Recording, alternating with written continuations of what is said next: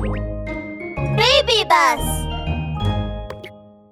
Spotty Dinosaur's Cake Shop 36, the robot. Spotty Dinosaur recently bought a smart robot. This robot can not only sing and dance, but also tell stories. And it will follow any order at the press of a little button on its stomach. Hasty Rhino, Peppy Hedgehog, and Mimi Crocodile gathered around the robot, looking very curious. Let me have a try!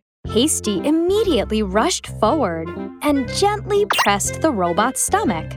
Then the light on the robot's head turned on. Hey, robot! Play a song. Okay, Hasty. Here's a classic nursery rhyme. Ba-ba, black sheep. Ba-ba, black sheep, have you any wool? Yes, sir, 3 bags full. Whoa, nice song! Oh, my turn! Then Peppy reached out and gently pressed the robot's stomach. Hey, robot, tell us a story. Okay, Peppy. Today's story is The Little Red Hen. The smart robot began to narrate a story named The Little Red Hen in an earnest and vivid manner. Who will plant the seed? The pig said, Not I. and the cat said, not I. And the rat said, Not I. well then, said the little red hen. I will. And she did. Mimi came over and pressed the robot's stomach after it finished the story. Hey, robot, do a dance. Okay, Mimi. Tap, tap, tap. The robot began to dance a circle around Mimi. So what do you guys think about my smart robot? Don't you think it's fun to play with? Yeah, it's fun. Spotty, I want to play with it again. Me too. Can I play with it a little more, Spotty? Peppy asked eagerly, pushing Hasty aside.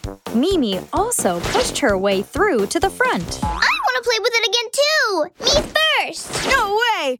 It's my turn. Me first. Me first. No, me first.